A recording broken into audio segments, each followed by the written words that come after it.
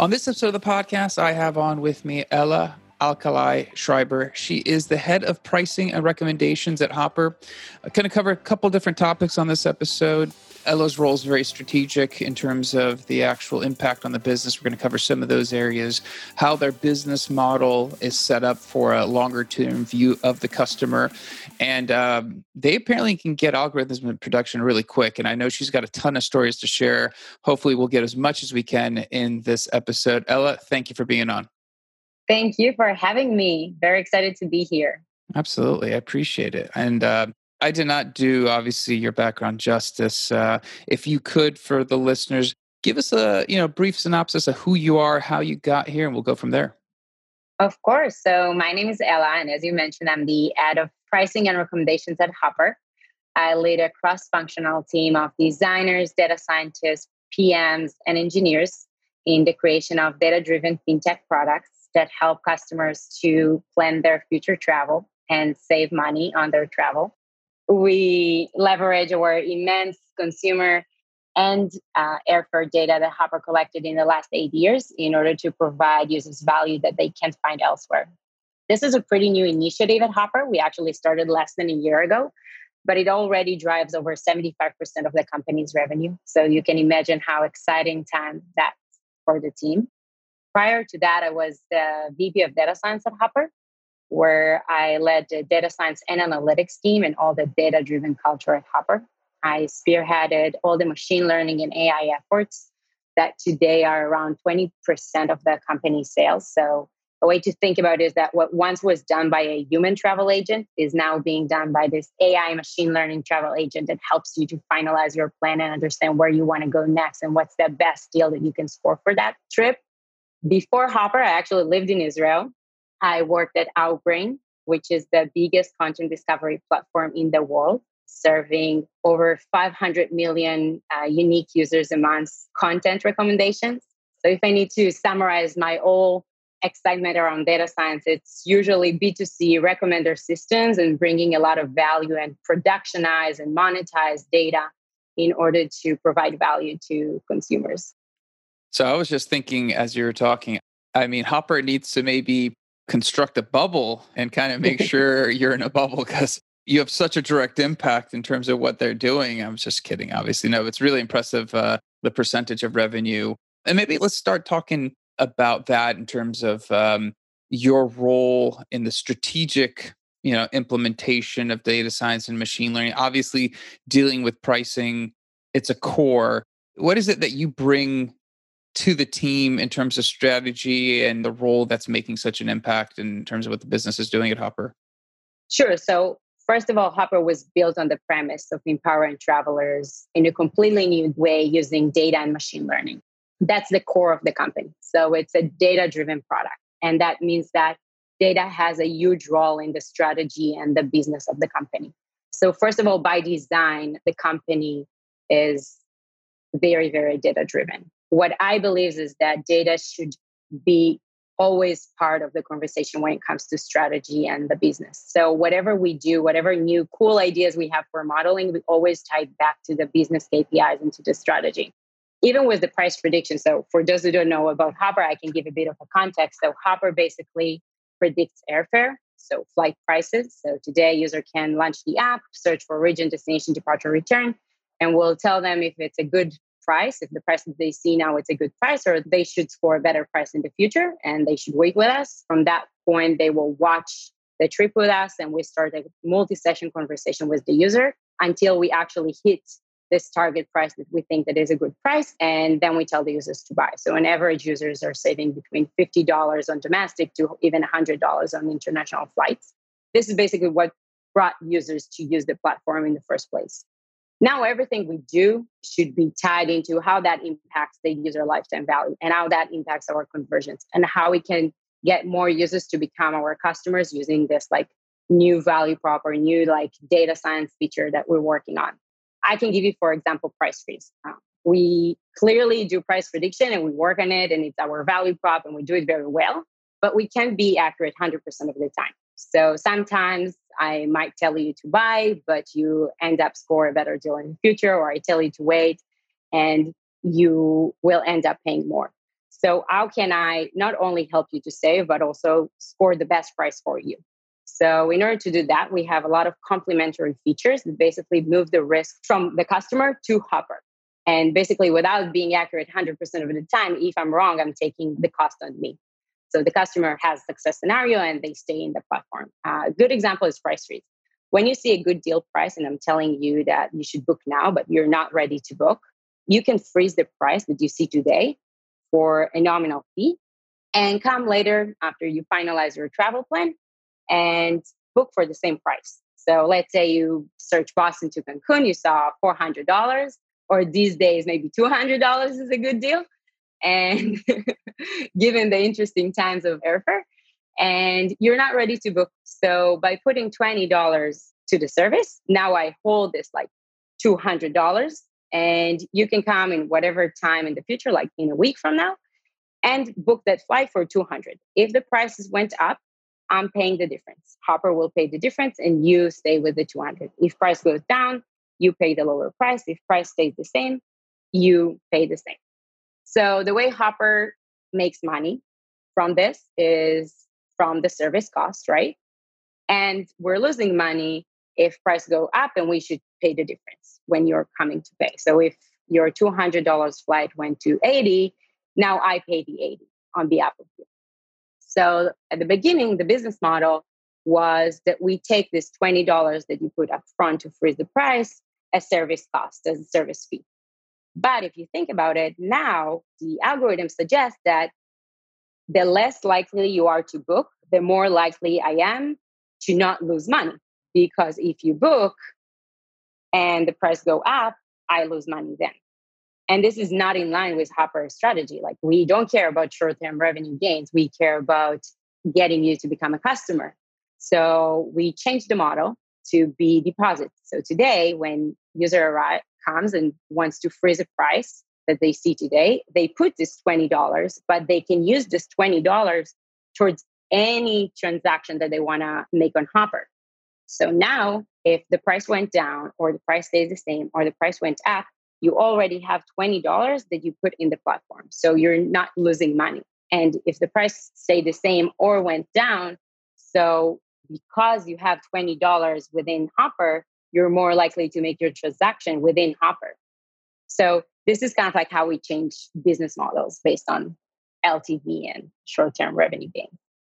Gotcha. So to shift the risk from, yeah, I know when you look on competing services, let's say Kayak, and it tells you to buy now or wait, they have no vested interest in whatever happens. They're just showing you a little arrow, and half the time I don't know if it's even right, but you kind of feel warm and fuzzy that maybe you're making the right decision. When you guys decided to take, the strategy of, we're going to think about the long term, we'll absorb the cost, we'll provide a $20 credit if there's an issue. What happens? I'm sure the CEO is sitting with somebody in a strategic meeting going, so you want us to cover the cost of the price going up? Like, that's going to cost us money. Where did that conversation, originate from? Obviously, I don't want you to share the inner secrets, but just in terms of the process that, if you're taking like a novel shift in business, obviously you control the data, you're producing the recommendation engine to do this. Where does that conversation kind of look like, to kind of, approach something this big? Yeah. So first of all, I think that only in companies where the leadership is so data driven, you can have this conversation going. Luckily at Hopper, the leadership is so customer obsessed and very data driven that this conversation is very natural to us. In fact, when I speak about a model like that, when I back it with numbers, suggest that I will actually win more money at the end of the day if I will acquire you as a customer, because once you're a customer with Hopper, you're always going to book with Hopper. And we see that 65% of our bookings to date are from returning customers. So if your lifetime value, for example, is worth $35, and here I'm making a net of on the offer of $5, clearly I should think about how I make you more likely to become a customer rather than like winning this like $5 now. It's interesting. Yeah, it's all backed with, by how much something increases conversion and how much customer lifetime value is versus how much we can get from this like short revenue gains. And if you think about Hopper Foundation is like that. Like, we think about conversion in a totally different way. While we're making money from booking, 60% of users that will launch the app and search will actually see a wage recommendation. And one might claim, okay, you guys are crazy. You're making money from bookings, but you have this conversion killer that tells users not to book now and wait for a better price in the future. So that's a huge churn and drop off. And like, how do you even call these users back? But what if data suggests that if you look at the likelihood of users who received wage recommendation versus buy recommendation to actually end up booking with us and become our customers, the users who received wage, because this multi-session conversation that we maintain with them, are twice more likely to buy. So this is how we think about it, more a long-term customer relationship rather than a one-session conversion. Yeah, that's interesting because I was just going through my mind, and probably most travelers, anyone who's listening to this podcast that's ever booked travel, you're looking, eventually you're like, well, I don't want to wait. The price is going to go up with Hopper. It's interesting because you book and you basically feel comfortable that you're insulated. And I think that's the difference in terms of, if I'm looking at it as, you guys are taking the risk versus me. Yeah, I come back and travel seems to be very commodity, right? To me, when I'm shopping is whoever has the lowest price, I'm going to book with them. There's no real allegiance to any of the competing travel sites. But it's interesting that you guys have actually thought that there can be allegiance to a travel booking portal, much like there was, let's say, 30 years ago when you'd call up your travel agent. You had a preferred travel agent. You'd call up to book your stuff. You would rarely price shop because on the phone you wouldn't be able to find any real advantages most of the time. So you guys have taken a very different view of the role a travel portal like Hopper could play. Yeah, we try to give you peace of mind. We believe that by building trust and moving this anxiety that users have around price volatility, we can provide you better service and therefore win you as a customer. So it's a win-win situation. And these relationships of trust with users that we build with our data products is what makes Hopper so unique in this travel atmosphere. I'm just curious, like how closely does the product team in launching something like this? How's the relationship with product? Because I'm talking to a lot of people on both sides, and it's a very, very intimate relationship, and the balance is very different to each company. What's the relationship of product and, let's say, your team? Yeah, so we are building more like a squads organization. So we have verticals. So we don't have a product team and data science team and engineering team separated.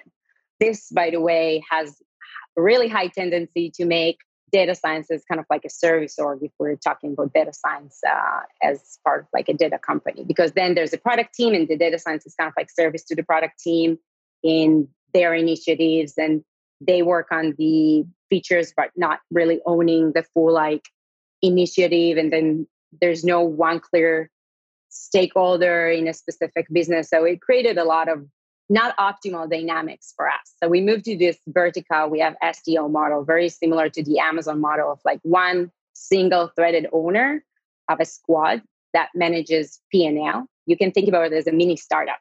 And it's a cross-functional team with product managers, designers, data scientists, and engineers that work within a specific group of initiatives. So for example, we have the price hedging team that works on all these ideas of how do we ensure that we move all the risk from the user to Hopper and get this like best price for the user, or the best price that we think that the user can score on a specific flight. So all these idea of price freeze and price drop and weight guarantee that are complementary to the price prediction. There's a specific group that lives and breathes that, and they own it, and they own the success of it, and they own the failure of it. And this is what they're focusing on. So the conversation is totally different, and everyone is involved from day zero.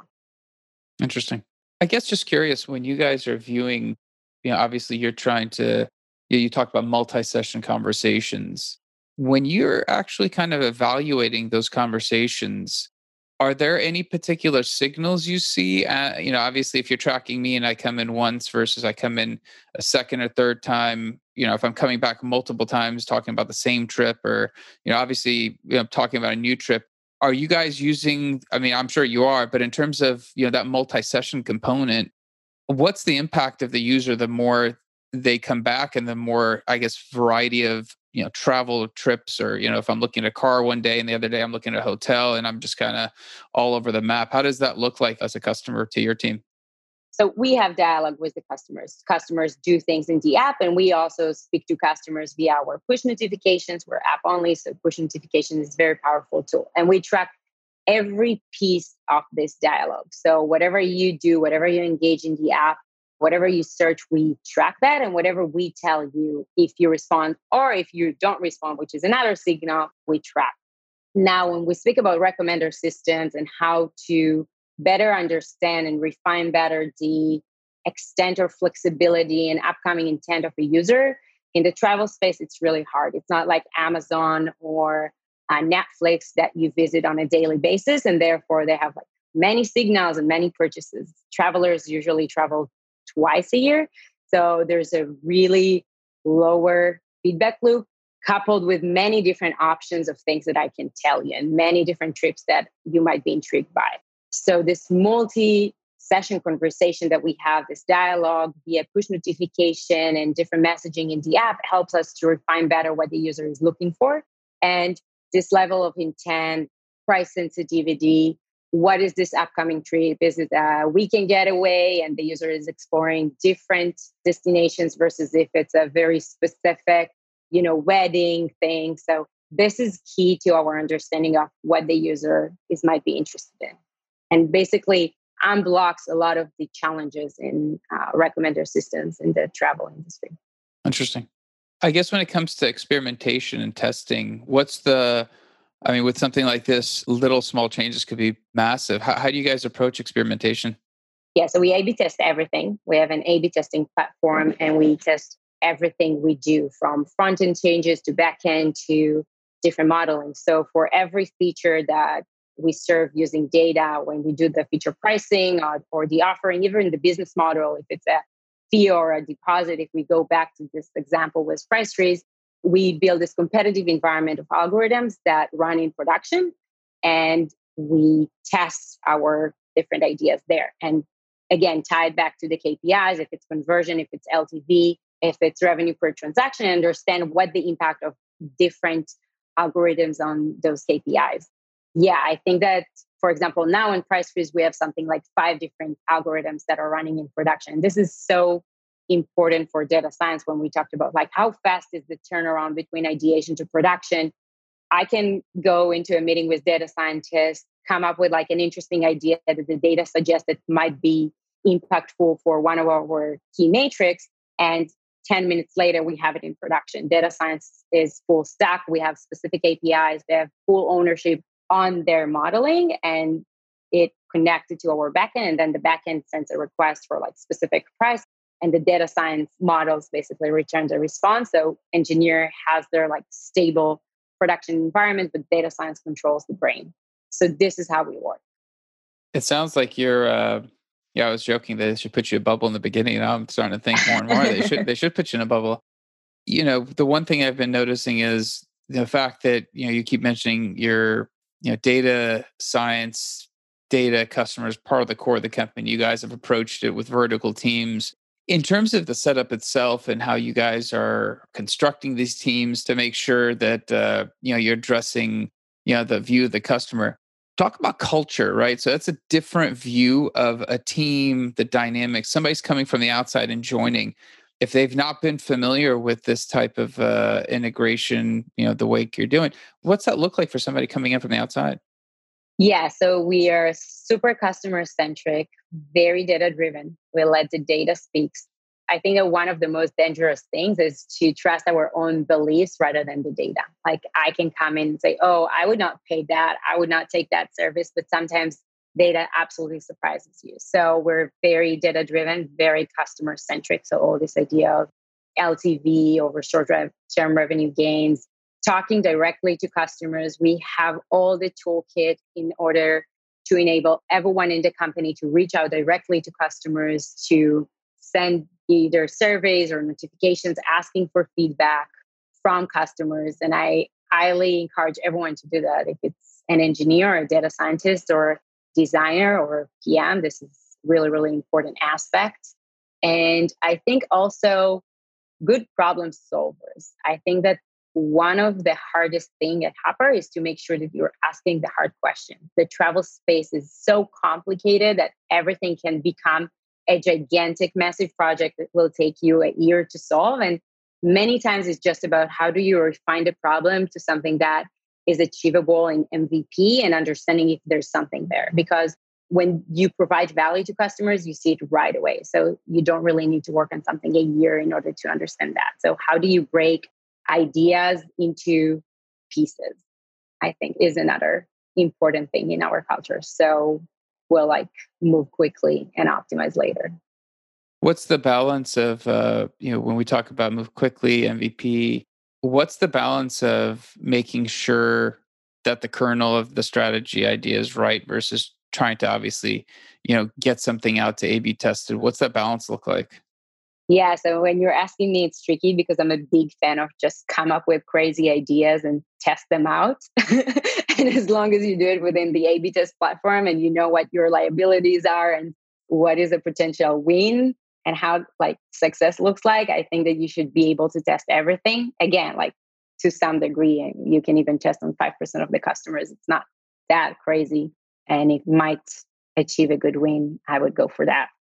So if you're testing at 5% of the customers, what do you need to see to be able to push that out towards the other 95%? Or is there a multi-stage approach to testing that to bigger audience before rolling out?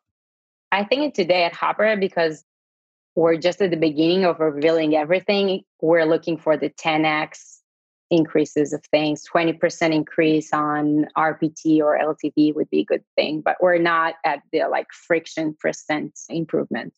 We're not there. Gotcha. So when you guys rolled out Price Freeze, which is a massive shift, was that one of those where you tested small or did you guys test big?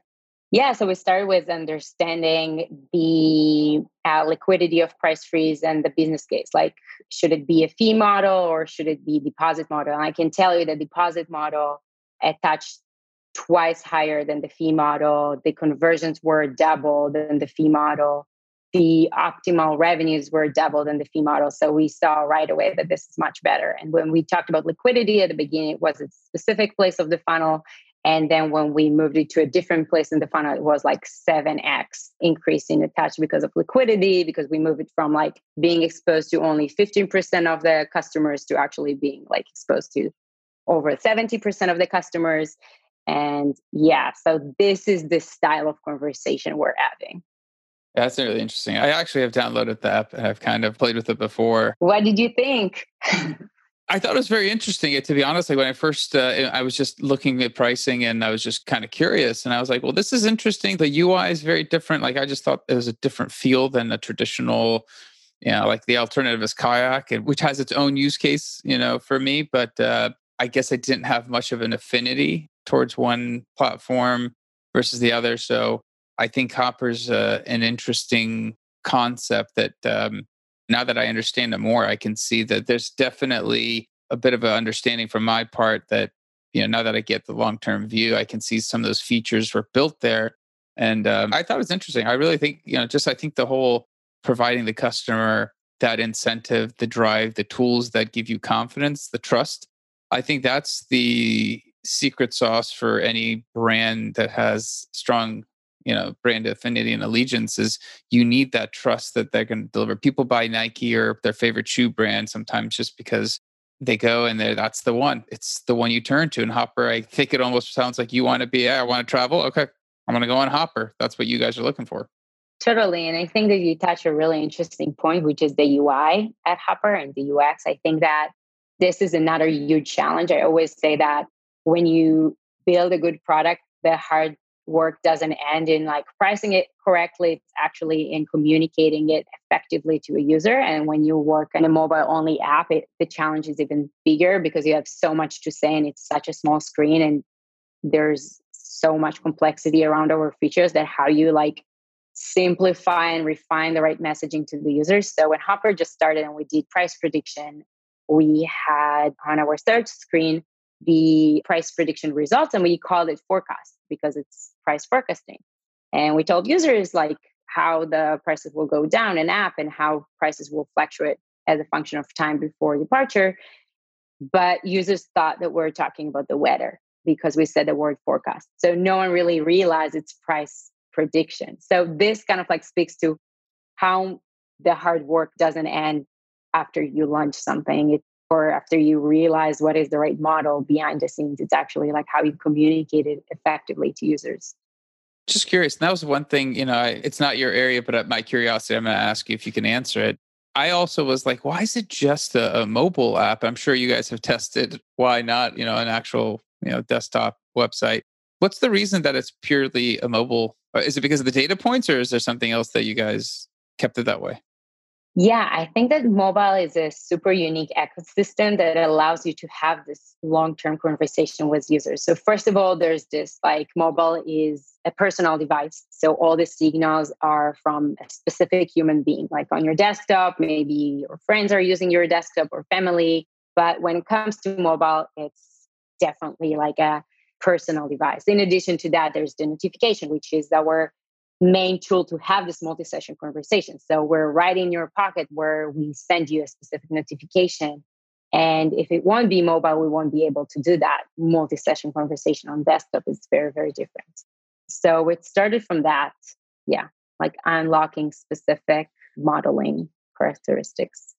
Yeah, it's a cool product. Yeah, and I really like when there's a unique angle to a problem being solved. I'm always fascinated by the what's and hows. I think Hopper's, it's a product, it's a problem space that everyone has exposure to, but you guys have a very different approach to it, which I think is interesting compared to others. And it's easy to download. And not that I'm telling people what app to use, but I was curious. Just might as well try it. They should use Hopper. Hey, if you're out there traveling, I'm a firm fan of look at everything, and this is an interesting approach, mobile specific. I think it's really interesting what you guys are doing. I literally could probably talk to you for days on end about what you guys are trying to do. I think it's really awesome. I appreciate you being on, kind of enlightening us about the strategic role of what you do and in terms of the recommendations and how the team's set up. So thank you. And if somebody wants to reach out, questions about anything we've discussed or something similar, what platform is the best to kind of get to you? Ella at Hopper. Ella at Hopper. Okay. And then we'll put that out there. Let somebody continue the conversation if they'd like. Again, thank you for being on the show. Thank you. Have a great day. Absolutely. That's it for this week. Appreciate you guys listening. We'll be back again next week with another guest, another topic. In the meantime, a couple things. I'd really love to get some feedback. So subscribe so we know you like it. That's always the easiest way. Leave us a review someplace. Good or bad, I'm trying to learn. I'm a big fan of getting that feedback. I'm sure you guys have thoughts. I'd love to hear it. And then also, if there's any topics you want us to cover, any other guest types that you want us to have on the show, always let us know. Until next week, thanks.